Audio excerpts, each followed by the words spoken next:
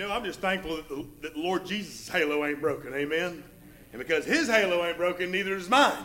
Praise God. Amen. Excited. Children's church, yes. 8 years old and younger, be dismissed. Amen. Oh, Miss Janet. Looks like Mackenzie's going to teach you today. There's Carson. All right, we're good. Good deal. Last week we concluded that becoming a living sacrifice occurs. It's on, brother. I must have left it on. It occurs when we surrender our bodies to the worship of God. Becoming a living sacrifice occurs when we surrender our minds to the wisdom of God. But perhaps most of all, we become a living sacrifice when we surrender our own will to the will of God.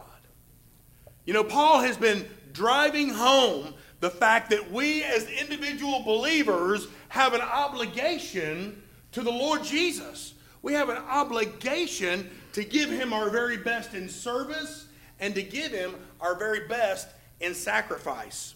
Now, the rest of chapter 12, and that's going to be on about page 1008, and the Bible's in front of you. The rest of chapter 12, Paul focuses on the individual believer's duty to and our place in the body of Christ, which is, of course, the church.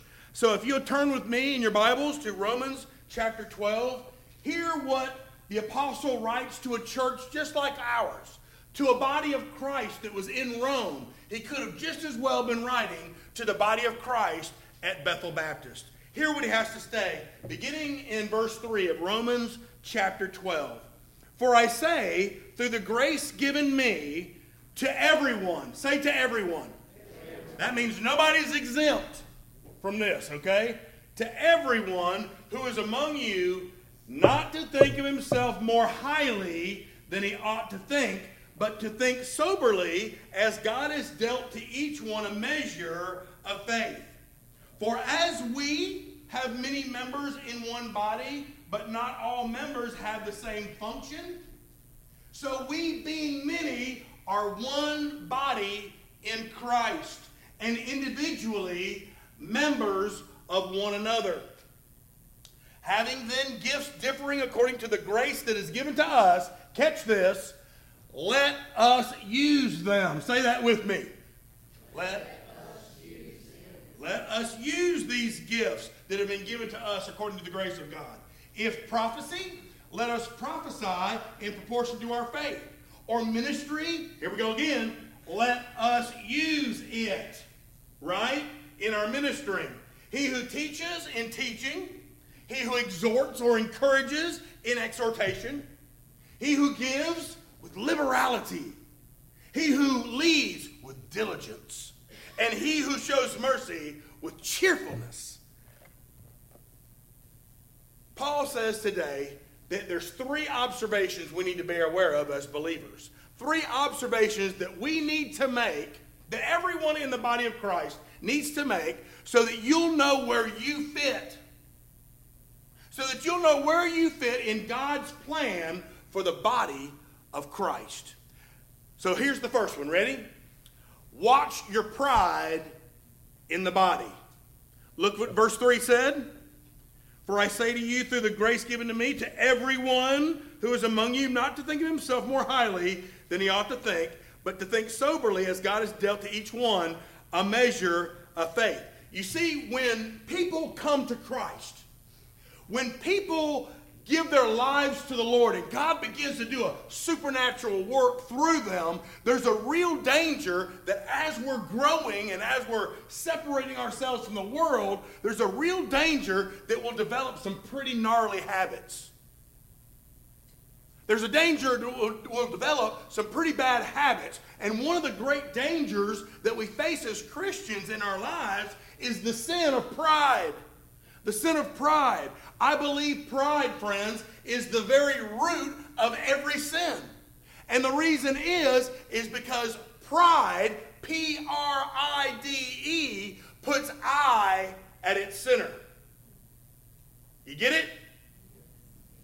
Pride puts I at its center. And so Paul addresses everyone, reminding us that pride is a sin that every one of us deal with.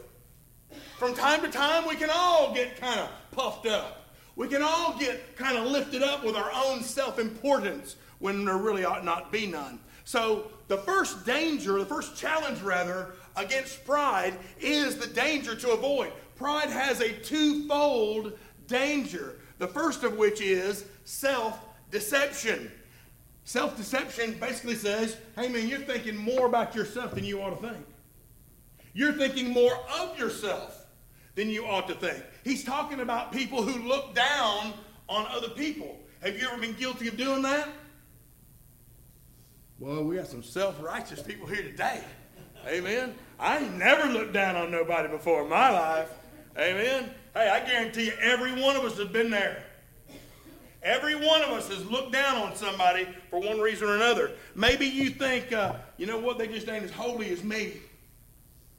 Maybe you think, my gifts are more important than their gifts. Maybe you think, well, I'm kind of God's gift to the church anyhow. Amen? Wow. Well, listen, if you think you're the stuff, then you're a person walking in pride, and you are in danger. Every believer in the body of Christ is important. Therefore, none goes without God's seeing him. Their gifts are important. They're in a work under construction. And every believer is important. But listen, none is essential. My last day here will be the first day you start looking for somebody to take my place. Am I right? So everybody's important, but ain't none of us essential. All the redeemed of God have a place in the work of God, but the whole work of God does not rest on the shoulders of one person. You get that? So think about this. Any church or any ministry that becomes dependent on the gifts or abilities of just a few individuals is a ministry that is in danger of dying. Do you hear that? Because the work is for all of us. There are things that I can't do that only you can do. There are things that you can't do that perhaps I can do.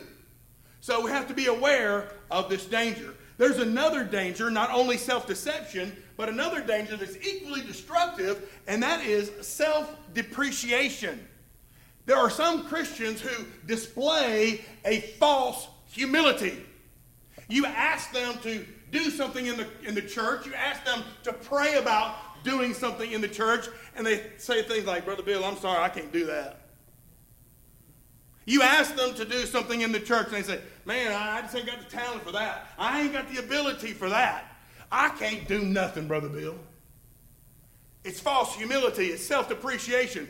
But what I want to challenge you to do is think, what does that say about the God who saved you? What does that say about the God who lives in you for you to say, I can't do it? What does that say about the God who lives his life through you when you say, I ain't got no talent, I ain't got no ability, I can't do nothing? Be very careful. 1 Corinthians chapter 12, verse 7, Paul is writing to another church, another body of Christ, and he says, the manifestation of the Spirit is given to each one. Y'all hear that?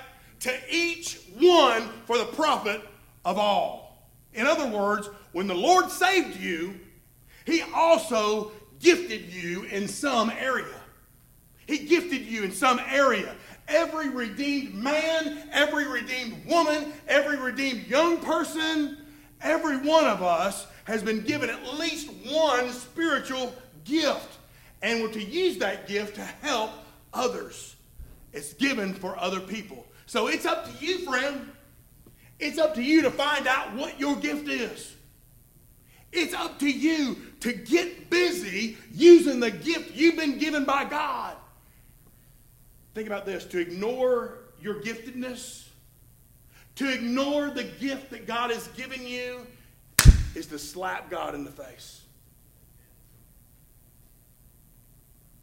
Not to use a precious gift of God it's like a slap in the face. So let us be careful about these dangers. But not only are there dangers to avoid, there's also a decision to accept. Paul shows us that there's a delicate balance here. A delicate balance between being diligent to serve God with the gifts we've been given, but then also getting a lofty view of ourselves, becoming prideful. And so he says, think soberly. Think soberly, because God has dealt to each one a measure of faith. That word soberly means intelligently. It means sanely. It means think right about it. Since it's God that's gifted you, you don't need to become all puffed up, because without him, you don't have no gift. Amen? Since it was God who gifted you, you need to learn to use that gift and let him have all the glory for it, because it's his gift, not yours. He just gave it to you to use. Amen? So don't think that the gift God gave you made you any better than anybody else. It doesn't. It's his gift. You're just the avenue that God chose to use that gift. So watch your pride. Watch your pride in the body. But secondly, we're also urged to watch our place in the body. To teach us how to use our gifts for the whole body of Christ, here's what Paul says. Paul says, first, I want you to understand the human body image. Look what he says in verse 4. For as we have many members in one body, but all the members do not have the same function. He's talking about your body. You have a lot of members. You have your arms and your hands and your feet and your legs, your eyes and your ears. All these different members, but they're all one body. Amen? So he says, understand this image. He uses the human body to illustrate what he's about to teach. And here's what he says. The human body is a really complex creation. Would you agree with that? It's a very complex creation. Did you know that the human brain alone has over 100 billion nerve cells? Your brain alone. Now, I'm fully understanding that some people have a lot less than that, amen? Testimony? But most human brains have over 100 billion nerve cells. Our bodies are made up of 200 bones, over 600 muscles, countless specialized systems that enable us to live and to function well. The human body contains over 7.5 trillion cells, and each cell has 200 trillion tiny groups of atoms called molecules. Now, the largest molecule in one of these atoms that was there over 200 trillion of is something called DNA. DNA carries your genetic code. It's what determines whether you become a man or a donkey, although that some people are able to do both. Amen? Wow, here we go. I didn't say that. Anyway, one DNA strand is over 6 feet tall. One of your DNA strands is over 6 feet tall. The total DNA in your body would fill a box about the size of an ice cube. But check this out. If you took all of those 6-foot-long pieces of DNA and you linked them together end to end, those DNA would reach to the sun and back over 400 times. You see how complex your body is?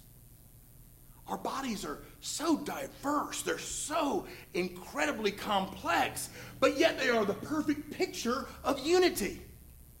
No part of my body tries to do the part of another part. Never do my hands try to walk.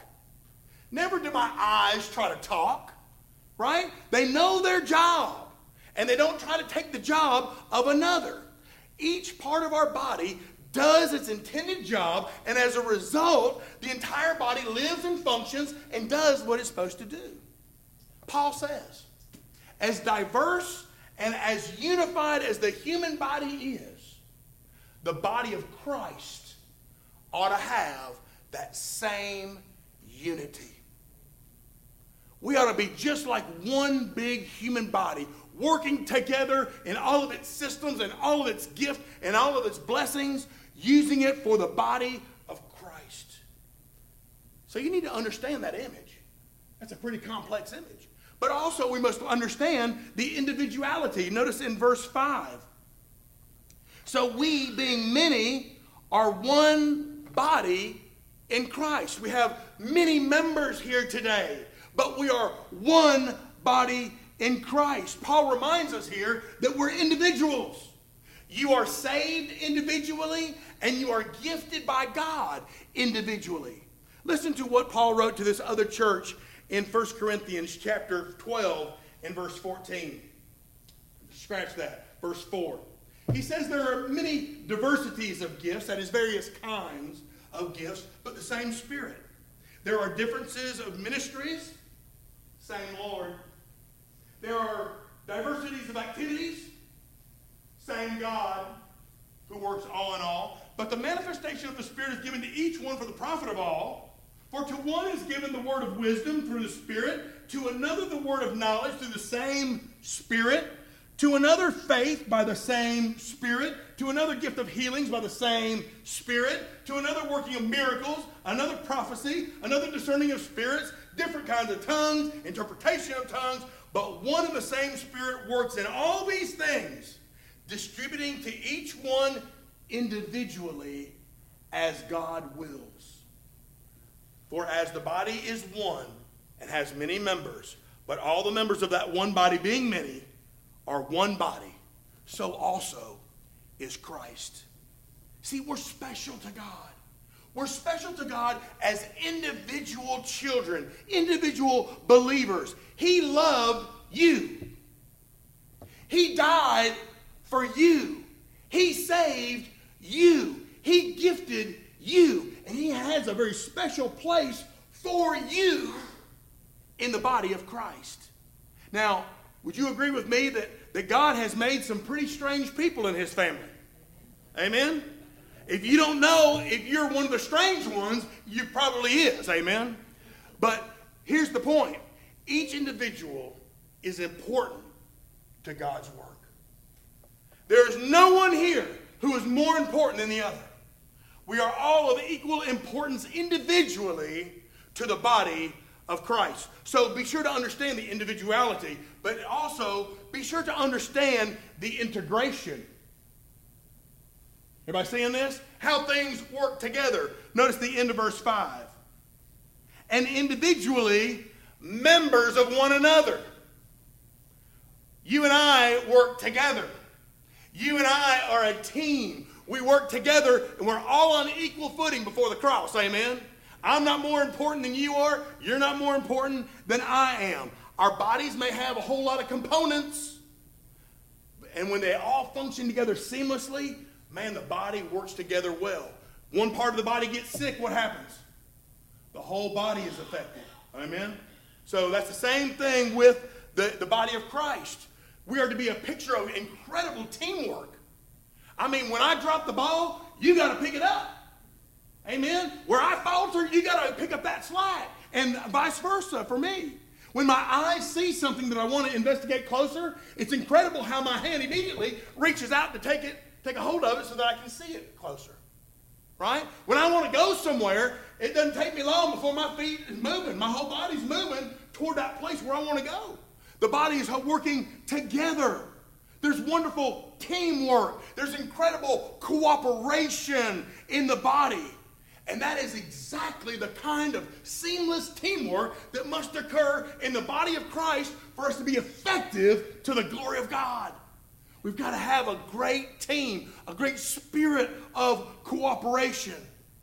Now, sadly, there are those believers that think they can get along without other believers.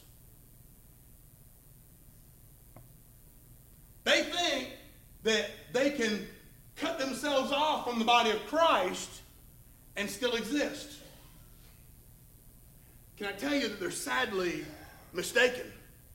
They may think they can, but the church is not about the welfare of one individual. The church is about the glory of God being manifested through the whole body of Christ. So if I chop off my arm is not going to do much good. Amen? If I chop off my foot, I'm not going to be walking very far. Amen? You cannot isolate yourself from the body of Christ, because the whole intent is so that we work together seamlessly in cooperation with one another. You may do fine without me, but friend, I cannot live without you. 1 Corinthians chapter 12, verse 14 does a great job of comparing the human body to the body of Christ. Check this out in verse 14. Paul says, again, he's writing to a church just like us, and he says, for in fact the body is not one member but many. If the foot should say, because I'm not a hand, I'm not of the body, is it therefore not of the body? The answer is no. And if the ear should say, because I'm not an eye, I am not of the body, is it therefore not of the body? The answer is no. If the whole body were an eye, would there be any hearing? No. If the whole body were hearing, where would be the smelling? But now God has set the members, each one of them, in the body just as he pleased. And if they were all one members, where would the body be? If we were all arms, where would the body be? Amen? If we were all mouths, where would the body be? Gossiping all the time, amen? Wow. So, the eye cannot say to the hand, I have no need of you, nor the head to the feet, I have no need of you. No, rather those members of the body which seem to be weaker are necessary. And those members that which we think are to be less honorable, these are the ones that bestow greater honor. And our unpresentable parts have greater modesty, but our presentable parts have no need. But God composed the body, having given greater honor to that part which lacks it. That there should be no division in the body. That the members should have the same care for one another. And if one member suffers, all the members suffer with it. When I get a cold, I get an upper respiratory infection, my whole body feels horrible. Amen? You get the drift. When one of us suffers, we all suffer. But likewise, if one member is honored, all the members rejoice with it. Now you are the body of Christ and members individually. So important that we understand that. Every part of the body has a job to do. And if your job ain't getting done, then the body is suffering. Amen? We are all to come together for the good of the whole. We're all focused on the glory of God being done through the whole. None are unimportant, and every single one of them are equally important before God. None should be left out. And it's no different in the body of Christ. So watch your pride in the body, but also watch your place in the body. Finally, today, I want to encourage you to watch your performance in the body. See, after you get about the business of finding your place, after you get about the business of finding your niche in the body, then you are called to do what you're gifted to do. After you find out what it is, you're called to do it. And Paul reminds us of our call. Look in verse 6. Having then gifts differing according to the grace that is given to us, let us use them. Amen? Let us use them. In other words, having been given all you need to do the work of God, do it. Do it. Do it. When you're saved, you're given at least one spiritual gift for the glory of God. So if you're saved, you don't have to ask God for a spiritual gift. You've already been given one. Now, you may need to ask God to show you the gifts that he's given you. You may need to ask God to help you see how he wants to use you in the area that he's gifted you. You may need to ask God to increase your willingness to use the gift he's given you. But you never need to question the fact that God has gifted you to be a part of the body of Christ. He already has given you that, and his call is clear. Use the gift God has given you. But also, Paul reminds us of the criteria. Let me continue to read in verse 6. He says, if prophecy, let us prophesy in proportion to our faith. Prophecy, by the way, is just proclaiming the word of God, teaching the word of God.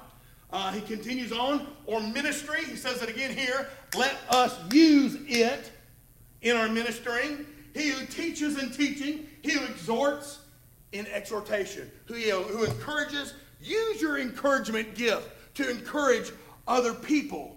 See, there are all kind of gifts in the church. And the Bible mentions a lot of the other gifts in some other places in the Bible. Check this out again in 1 Corinthians chapter 12. In verse 28, the Bible says that God has appointed these in the church. First, apostles. Second, prophets. Third, teachers. After that, miracles and gifts of healings and helps and administrations and a variety of languages. Are all apostles? No. Are all prophets? No. Are all teachers? No. Are all workers of miracles? No. Do all have gifts of healings? No. Do all speak with other languages? No. Do all interpret? No. But earnestly desire the best gifts, and yet I will show you a more excellent way.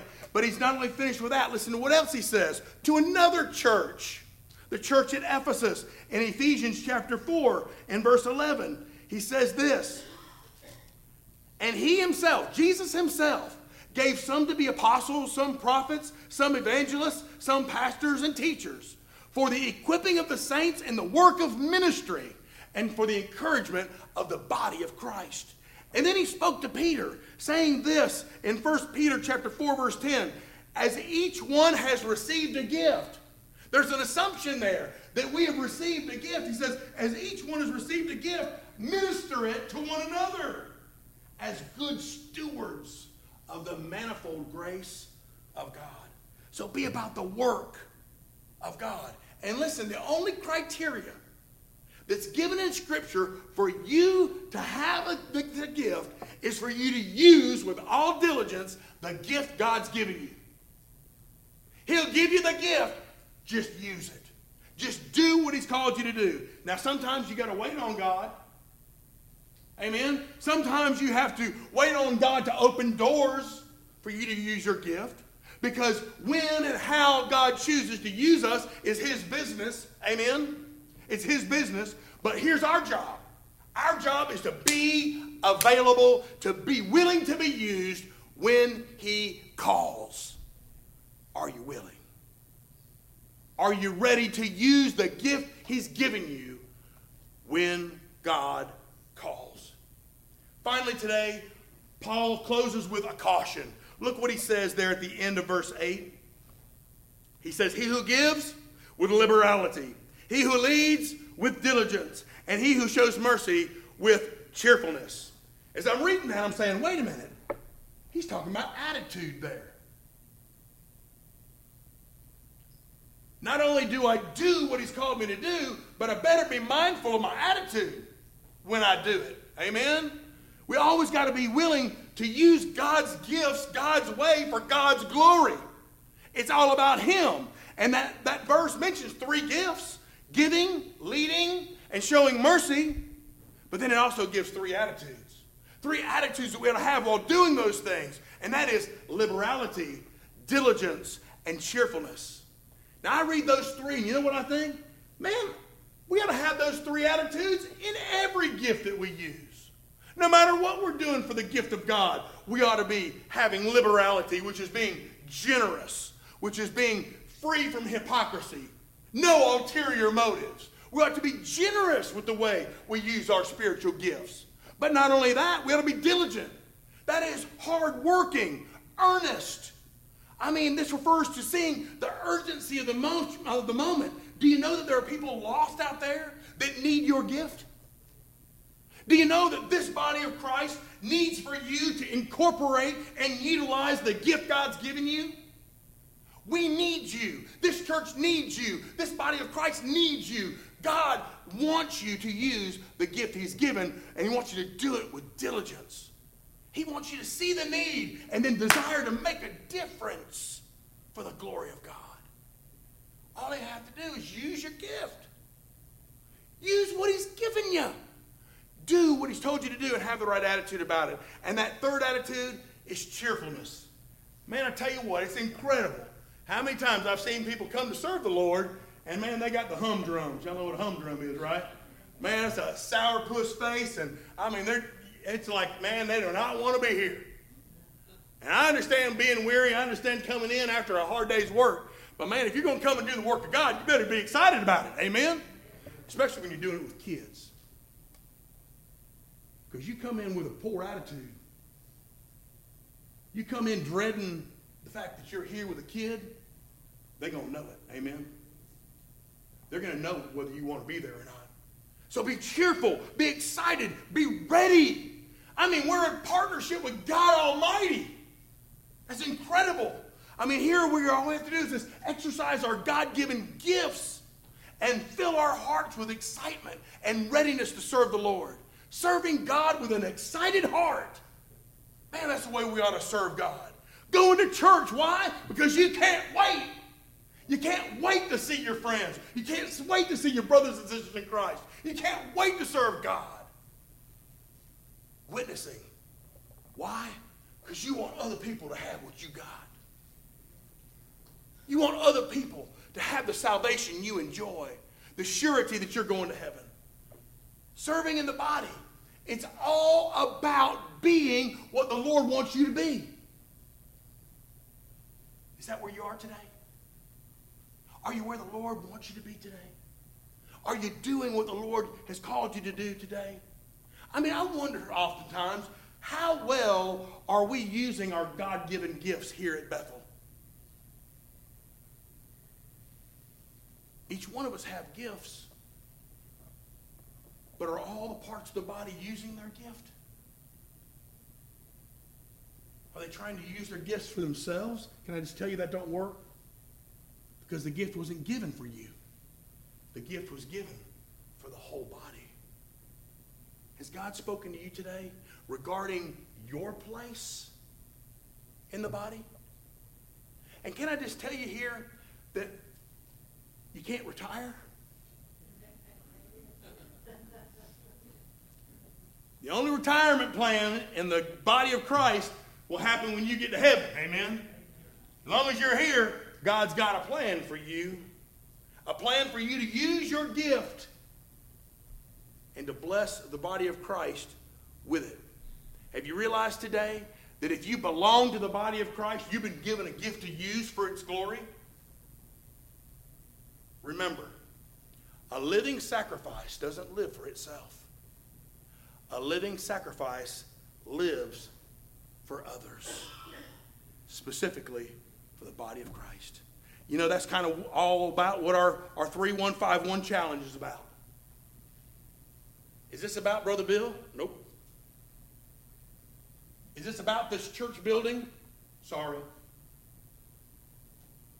Is this about anything else other than building the body of Christ?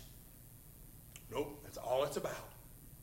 Getting the good news out to lost people, inviting people to come join us here in this body of Christ, being willing to learn one way to share the good news, and then committing. You know what? One of these days in the next 12 months, somebody's going to hear the gospel from these lips. I pray you've made that commitment. I pray you've made that challenge. I pray you're using your gifts for the glory of God in this body of Christ. If you need some direction in that, I pray that during this invitation time you come forward. If you realize, you know what, the reason you ain't got a gift is because you don't have a place in the family of God. You haven't given your life to Christ yet. You can do that today as well. So however the Lord is leading you today to become a part of the body, I pray that you just be obedient. Let me pray for you. Father, thank you that you could have done all the work of the body by yourself. But you chose to give